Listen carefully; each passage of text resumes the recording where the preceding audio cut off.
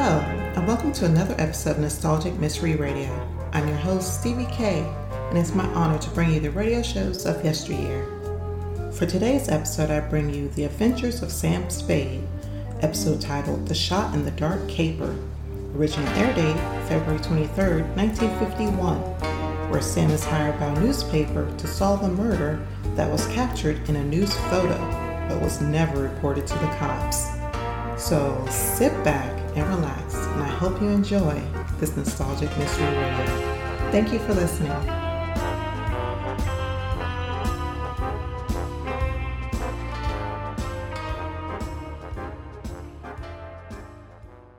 The National Broadcasting Company presents The Adventures of Sam Spade, Detective.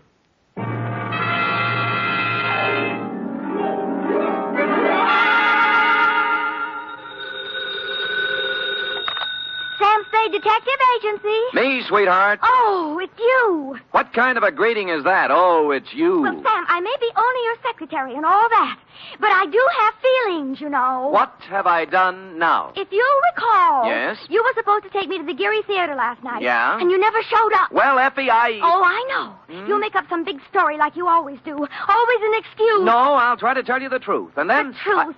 It'll probably be a story about at least 2 or 3 people being killed. Yeah? How you had to be there to straighten the whole thing out. Well, as a matter of fact... And then there'll be beautiful women with hair like carved smoke and crimson slashes for mouths. You would leave that out. Now that you mention it, Effie... And you'll throw in shooting and getting knocked out and glass keying your way into houses and anything else you can think of. Effie... Well, if you think that I'll fall for that... Effie, will you please... What's your big fat story? You've already told everything about it, but the title, I might as well add that. My big fat story is called The Shot in the Dark Caper.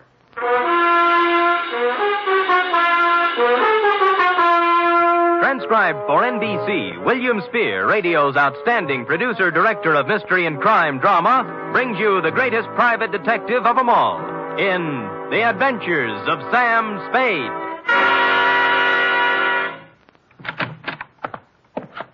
Effie? Yes, Mr. Spade. No, Effie, don't be like this. I promise you tonight, right after this report, we'll go to the theater. And we'll have dinner, too. Any place you want. Sound good? You're the employer. The faster we do the report, the faster we get out. And I won't even take time out for a drink. So come on, let's go, shall we? Oh, Sam. You see? I can't stay mad at you. Date, fill it in. To Managing Editor, San Francisco Evening Gazette. City, from Samuel Spade, license number 137596. Subject, The Shot in the Dark Caper. Or, Stop the Presses. Spade has his pants caught in them. Caught? Dear News Hawk, the next time you have a bright idea about a story, count me out. There's too much work for the money it pays, and the glory just doesn't exist.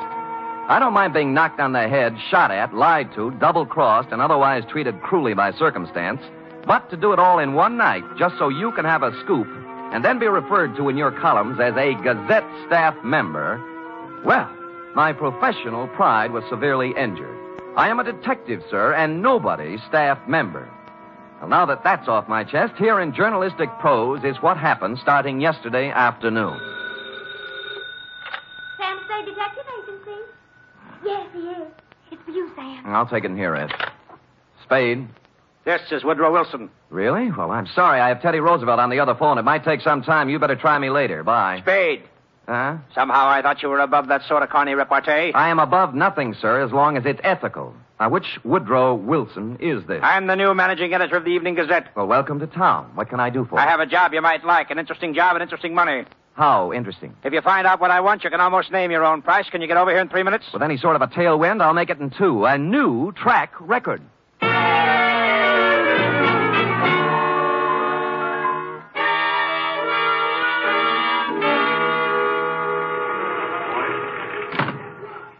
Take a seat, Spade. Now, what is this interesting job? First, let me say I don't know much about you personally, but you come well recommended. I've tried. Second, this is a confidential matter, and I want it to remain that way. Of course.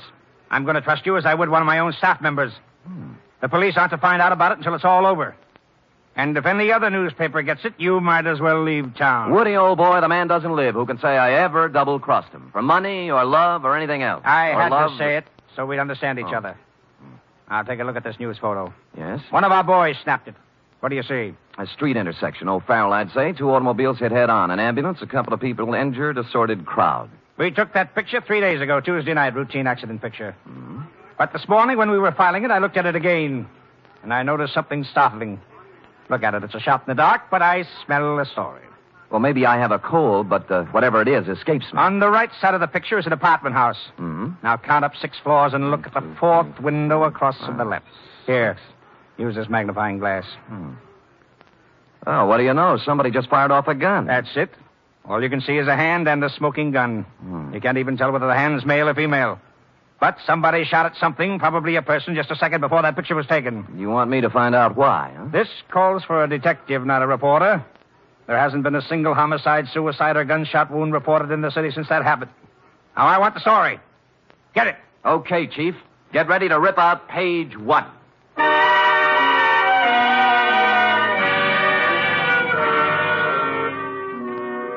The apartment house was the Greystone. It was actually an apartment hotel and a little shabby.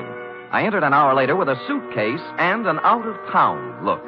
The nameplates on the mailboxes showed about 5 vacancies, including one on the 6th floor. I rang the manager's door buzzer.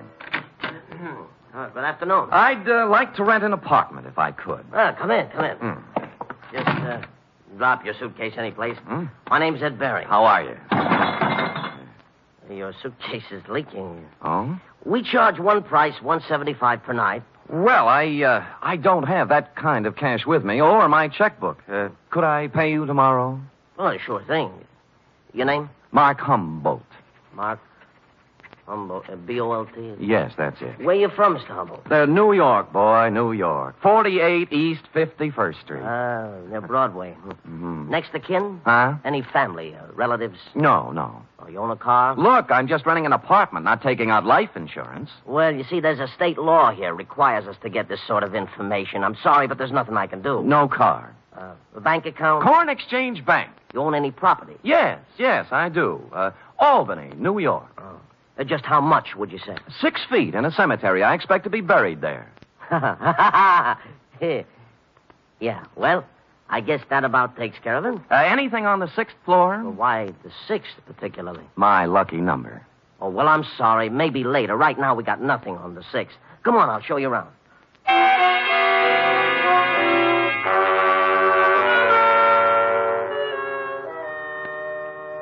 In a few minutes, I was ensconced in room 512.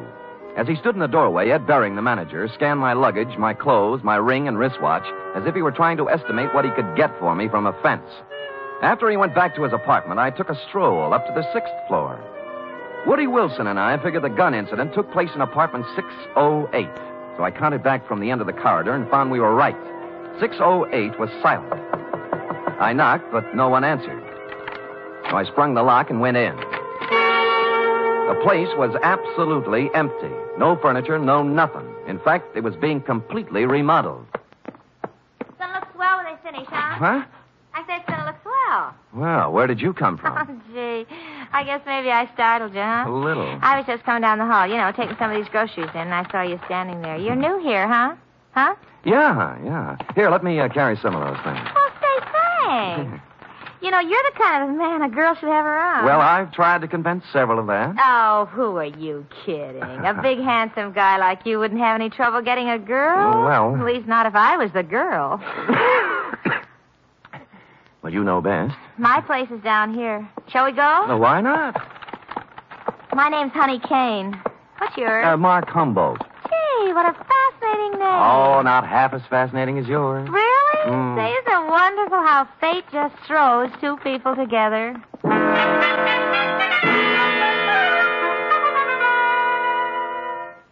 The bags of groceries we were carrying had a layer of dust on them, and the bags looked as if they'd made 50 trips to the grocery store. No one had to hit me on the head. Sam Spade, detective. She was small in peroxide, and if you like 'em stupid, small in peroxide. She lived in apartment 620 with a roommate who was quite a bit different. Prettier, smarter, and quieter. Sandra, I want you to meet this very nice gentleman, Mr. Mark Humboldt. Humboldt. Oh, sure, I remember the Mark part, but this is Sandra Lynn. How do you do, Miss Lynn? Hello. Yes, well, nice day. Great. Well, Just put the groceries down here, huh? Oh. have some fun. Like fun, Mr. Humboldt? Wouldn't be without it. You're priceless. Well, come on, let's start with a drink. How about you, Sandra? No, you kids have your fun. I'm going out for a walk. Mr. Humboldt, you're supposed to be looking at me.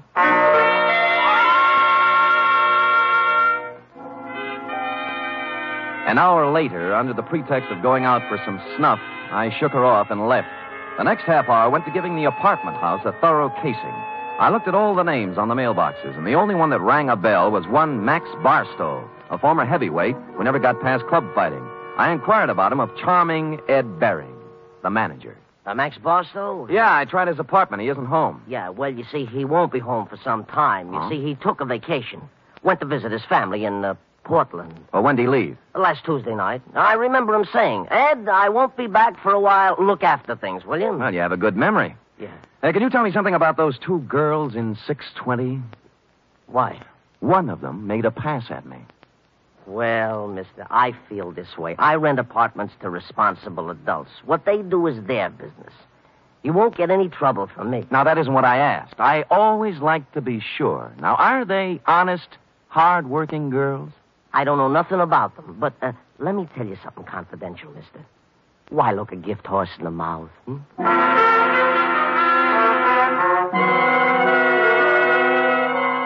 Well, I gumshoed around the apartment house some more, and one thing was sure. They were making a number of extensive alterations. For example, in the basement, there was a new cement floor. Said cement floor had been laid, I was told by the janitor, Wednesday morning. The morning after a gun was fired in 608. The same morning on which Max Barstow suddenly left to visit his parents. And about here in the plot, it was dramatically correct to wonder if Max might be sleeping under the furnace with a new cement overcoat covering him. I went back to my apartment for a couple of long ones and some thought. It was getting along about supper time when there was a feminine knock. I guessed it to be Miss Room Service herself, Honey Kane. But no. Better. Much better. May I come in? You may. Shall I leave the door open? I'd rather you closed it. Anything to make you feel at home. Drink? No, talk. Oh. What are you doing here, Sam? The name's Humboldt, Mark Humboldt. All right, play it any way you want. But I've seen you around. I know who you are. You move in today, and half hour later you find our apartment. Why? Your apartment found me. At least half of it did. The gift horse part. Maybe so, but I figure you helped a little somewhere. Hmm. What are you trying to get on us? Nothing. I just moved in here for a place to live. With one suitcase and a bottle? Oh, I'm an actor. Look, whatever it is, lay off, will you? I've had enough trouble in my life. Things are just starting to go right. Sandra, I don't know what's on your mind, but as far as I'm concerned, you're clean. All right. Maybe I made a mistake. I'll try to make it up to you sometime. Well, maybe you can start right now. I think I'll open the door again. Now, just a question. Seen anything of Max Barstow lately? I knew it was something. I knew it.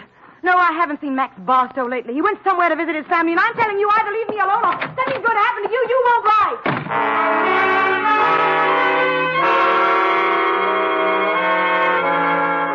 She stormed out looking lovely all the way, and I sat very quietly for a minute. It was the second time somebody said it. Max Barstow was visiting his family. And that was very interesting because, you see, Max Barstow didn't have any family. When he first started fighting, he was under the aegis of the St. John's Orphanage. So, what was all this rehearsed account of his absence? I watched at the window to see if Sandra Lynn went anywhere, and she appeared on the street. I was out of the room and down the stairs, presto. 10 blocks later, she turned in at a brownstone on Polk Street, went in the first apartment on the first floor. 15 minutes later, she hurried out, and I went up to the apartment and knocked. The door opened cautiously. Yes, what is it you want? Is Mr. Fairchild in? Nobody here by that name. You got wrong address. Now, just a minute. He used to live here. No more he does. Well, could you tell me where I could find him, Mr. Sigmund Polkus. I don't know. Try the manager.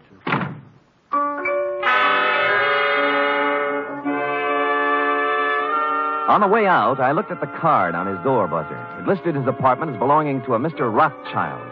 At the moment, there was nothing to be made out of it, so I went back to the Greystone. And when I got to my room, it was very obvious that I'd been visited during my absence. Yeah? Oh, it's you. What happened to my suitcase? I'm sorry, Mr. Humboldt, but I didn't realize it before. You see, that apartment was already rented, so I guess you'll have to find one someplace else. Look, you have 4 other vacant ones in this apartment house. Give me one of those. Sorry, no vacancy. Well, then give me my suitcase. Yeah, that's the one that leaks. Just a minute, I'll bring it out, Mr. Humboldt. I'll go in and get it myself, Mr. Barry. I said stay out. I said I'll go in and get it. Right, you will. He swung at me, I blocked, and stepped into him. He gave way, and I followed in. And then as I moved into the apartment, someone stepped out from behind the door. I turned, but it was too late. I was sandbagged, and the face behind the arm that swung it looked an awful lot like that of Max Barstow. I remember asking myself as I went down, if Max Barstow wasn't shot in room 608, who was?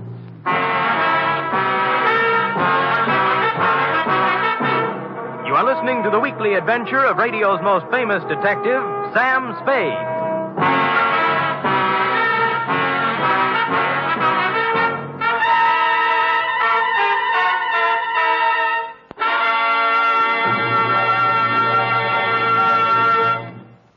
Three chimes mean good times on NBC. On Sunday, March 4th, that's 1 week from this Sunday, Theater Guild on the Air will present radio's most exciting dramatic event.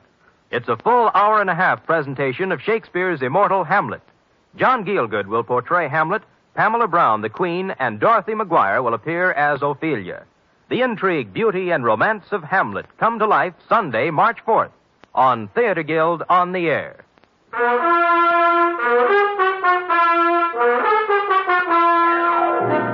And now back to The Shot in the Dark caper, tonight's adventure with Sam Spade.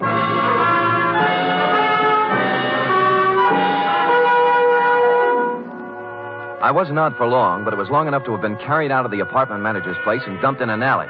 I sat up and rubbed the back of my head and discovered the boys had a sense of humor. Pinned on my chest was a note that said, "Beat it." This time, when I went back, I had my gun handy to hand. Nobody was home at Mr. Bering's apartment, so for something to do, I looked in on Max Barstow's diggings, 413. I glass-keyed in and turned on the lights. And a search revealed items, a rent receipt showing Max was paid up for 2 months and intended to stay put.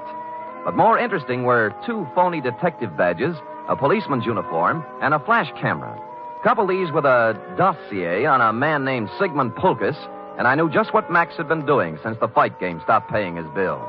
It read, Sigmund Pulkus, 60 years old, Minneapolis, just sold 2 restaurants for $175,000. Intends to retire and settle down in San Francisco. That's as far as I got when Honey poured herself on me again.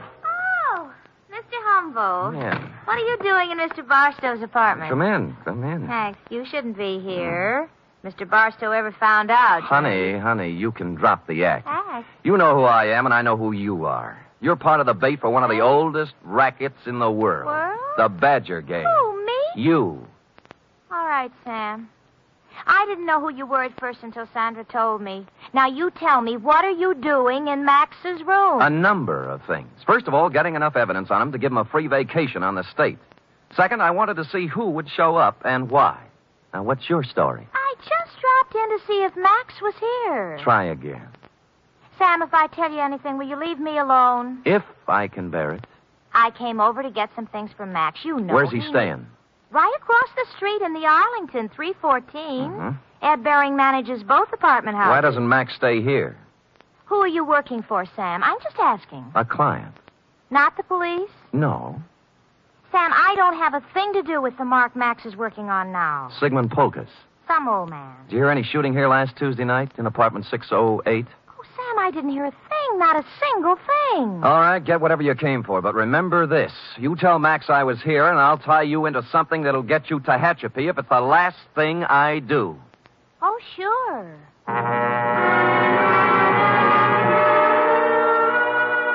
I knew she'd be impressed with that type of threat because her kind of girl lives by playing tag with the law. They want to be it as seldom as possible. I finished the dossier on Pulkus and thought a more businesslike visit to the old man was in order. What is it? Oh, you. I want to talk with you, Mr. Pulkus. Come in. I want to talk to you. Now, stand right where you are. he was pointing a gun in one shaking hand right at my chest, and as close as I could tell, it looked very much like the gun I'd seen in your picture, Wilson, and the hand that held it was the very same hand. I tried to think of something clever to say. At this stage of my life, it would be very easy to shoot you, mister. Look, I came here maybe to help save you a lot of trouble. Now, if you listen to me, I know why you came here, because I killed Max Barstow. I'll give you a choice. Will you take money or will I will I shoot you right here? I'd take the money, but you didn't kill Max Barstow. Don't tell me what I did when I know what I did. Sandra told me one of his gang members was looking for me. But she doesn't understand the power of money. How much will you take to leave us alone to our happiness? What is Max Barstow to you now that he's dead? Look, I don't want any money. I just want it. I felt like a ghost. The gun was pointed directly at me, but nothing hit me. I was surprised, albeit gratified. The little man must have thought I was wearing a bulletproof vest. He didn't look surprised, though. He just folded. I disarmed him and pushed him down into a chair. I had to do it. I had to. I couldn't let you spoil the only bit of happiness I had left in my life. Mr. Polkus, you tried to shoot me, and I'm grateful. It told both of us something. To begin with, you can't kill anybody with blanks in your gun. Blanks? I don't know blanks. Where did you get the gun? I always have guns. Always? And you don't know the difference between real bullets and blanks? You got it from Sandra, and she loaded it, right? Maybe you should know, gangster. Look, I'm a private detective. Name is Sam Spade. Now, if you'll help me, I'll help you. When did Sandra give you this gun? Last Tuesday? Yes. Did you use it to shoot Barstow? Yes. Then he couldn't be dead, could he? This gun wouldn't kill a fly, and besides, I met Max Barstow tonight, alive. I saw him fall to the floor, and blood came out of his coat with my own eyes. Mr. Polkus, you just came from Minneapolis with $175,000. You walked into a shakedown gang. They're after your money. That girl Sandra's just bait. Oh, don't speak about Sandra that way. Sure, she tried to shake me up for money, but only because that man, that Barstow maker.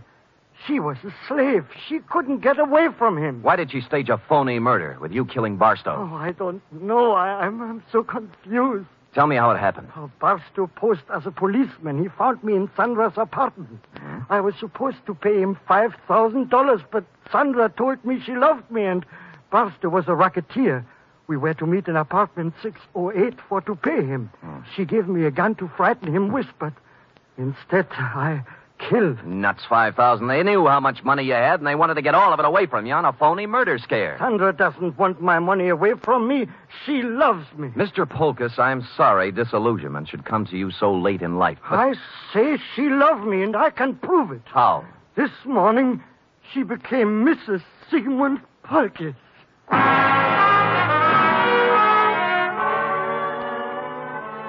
That made me sit down and think things through a little more carefully.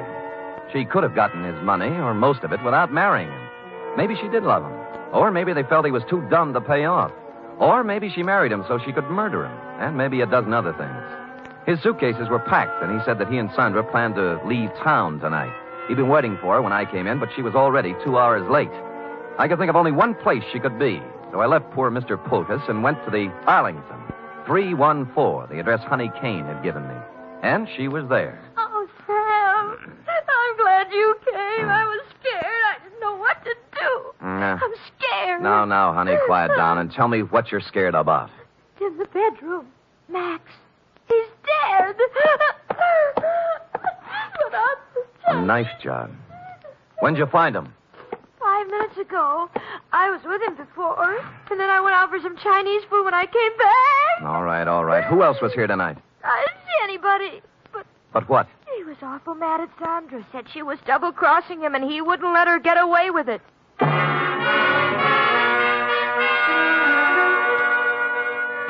I went back to Polkus's place. He was gone, but his bags were still there, so I figured he'd be back. I put out the lights and sat in a chair.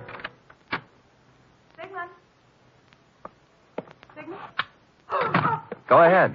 Ask me what I'm doing here. Where's Polkus? Well, if he's smart, he's on a train back to Minneapolis. I'm going to look for him. You're not going anywhere. Sit down. Oh, yes, I am. I said you're not going anywhere unless it's to jail. What are you playing Mr. District Attorney for? Because you killed Max Barstow. Now tell me why. Oh, don't be a joker. Max Barstow's as alive as you are. I'm not talking about the phony murder staged for the benefit of Polkus. Barstow was stabbed to death a half hour ago. He wasn't. He was. I saw him. Who? You. Sam, I didn't. I saw him earlier today, but he was all right. You married Polkus to double-cross him, didn't you? You were going to skip town with him, Mark. Well, sure I was, so why would I kill Max? Because he knew what you were going to do, that's why. I tell you, I didn't. I couldn't kill anybody. What did you have planned for Polkus? A shove over to the Grand Canyon? No, I love the old guy. Come on, we'll drop in at police headquarters. No, Sam. No. Sam. Nothing. I wouldn't take you with a U.S. Mint thrown in. Will you let me go if I tell you what happened? If I tell you who killed Barstow? Well, if you didn't do it, nobody could hold you. For murder, anyway. Bering.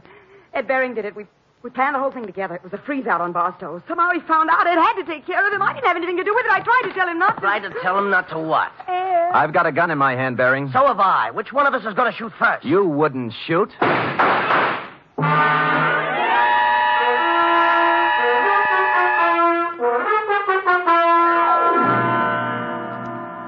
But he did. Period. End of report. Sam, is that all? Well, what do you want? An echo? No, but he shot you and you're all right. Mm-hmm. Were they blanks like the other guns? They were not. They were genuine steel-jacketed bullets. But, You didn't listen carefully enough, Effie. I figured he'd shoot right away. He did, once. Just as I jumped sideways and fired 2 shots back. Did you kill him? No, but he's down with a little case of lead poisoning, though, under police guard. You're wonderful. It's true. All right, go type it up. Off with him.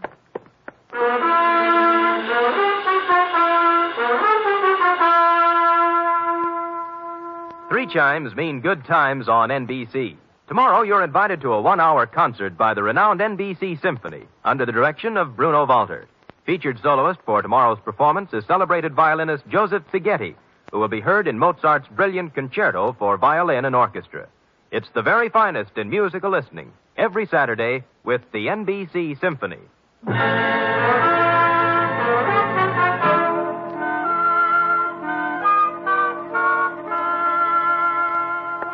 Here it is, Sam, but there's something I don't understand. To wit. Well, what happened to nice old Mr. Polkus? Why wasn't he in his apartment waiting for Sandra? Well, he did just what I thought he should have done. He walked down to the railroad depot and got on the first train for Minneapolis. Who knows? Maybe he's opened a new restaurant. Yes. And, what happened to Sandra? Well, she's being held as an accessory to murder, among other things. Well, if they were married... That's enough, Effie. That's enough. Do you want me to make everything so simple that everybody will be able to figure it out? No, but But you what? I get so confused sometimes. That's most of your charm, Effie. You know, if you were brisk and efficient and cold, we'd never have any fun, would we? I guess not, Sam.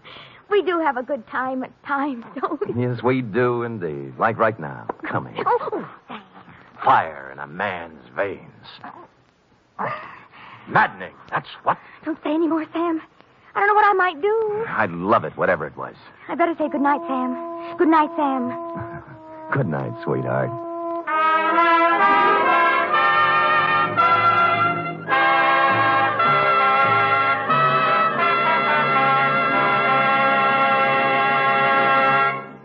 Tonight's transcribed adventure of Sam Spade was produced, edited, and directed by William Spear. Sam Spade was played by Stephen Dunn. Lorene Tuttle is Effie. Script for tonight's adventure by John Michael Hayes. Musical scoring by Lud Gluskin, conducted by Robert Armbruster.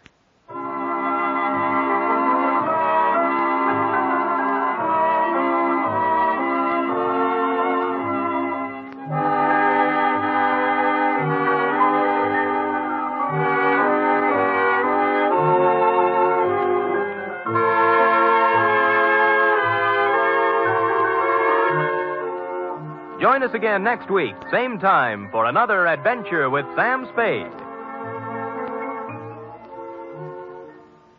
Sam Spade lives a life of peril. Well, in these days, we all live in a time of peril. Each of us is contributing something to help meet the emergencies that we face as a nation. There's one definite thing that every one of us can do to help. February 28th is being celebrated as Red Cross Day. Supported by the people and schooled by years of experience in war and peace in times of disaster, the Red Cross has now been assigned unprecedented tasks in the interest of national security and world peace. You can help mobilize the forces of mercy for the protection and defense of your family, your community, and the nation through generous support of the 1951 Red Cross Fund campaign. Join the magnificent Montague, then it's Duffy's Tavern on NBC.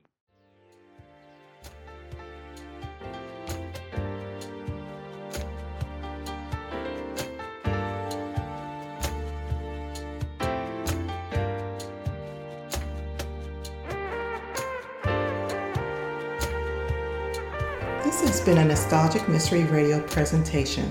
I hope you enjoyed this episode. Please feel free to like and rate this podcast on your favorite app. Also, there's a Nostalgic Mystery Radio YouTube page for your perusal to subscribe to. You can contact me by emailing me at nostalgicmysteryradio@gmail.com. I hope you have a blessed day or evening, and again, thank you for listening.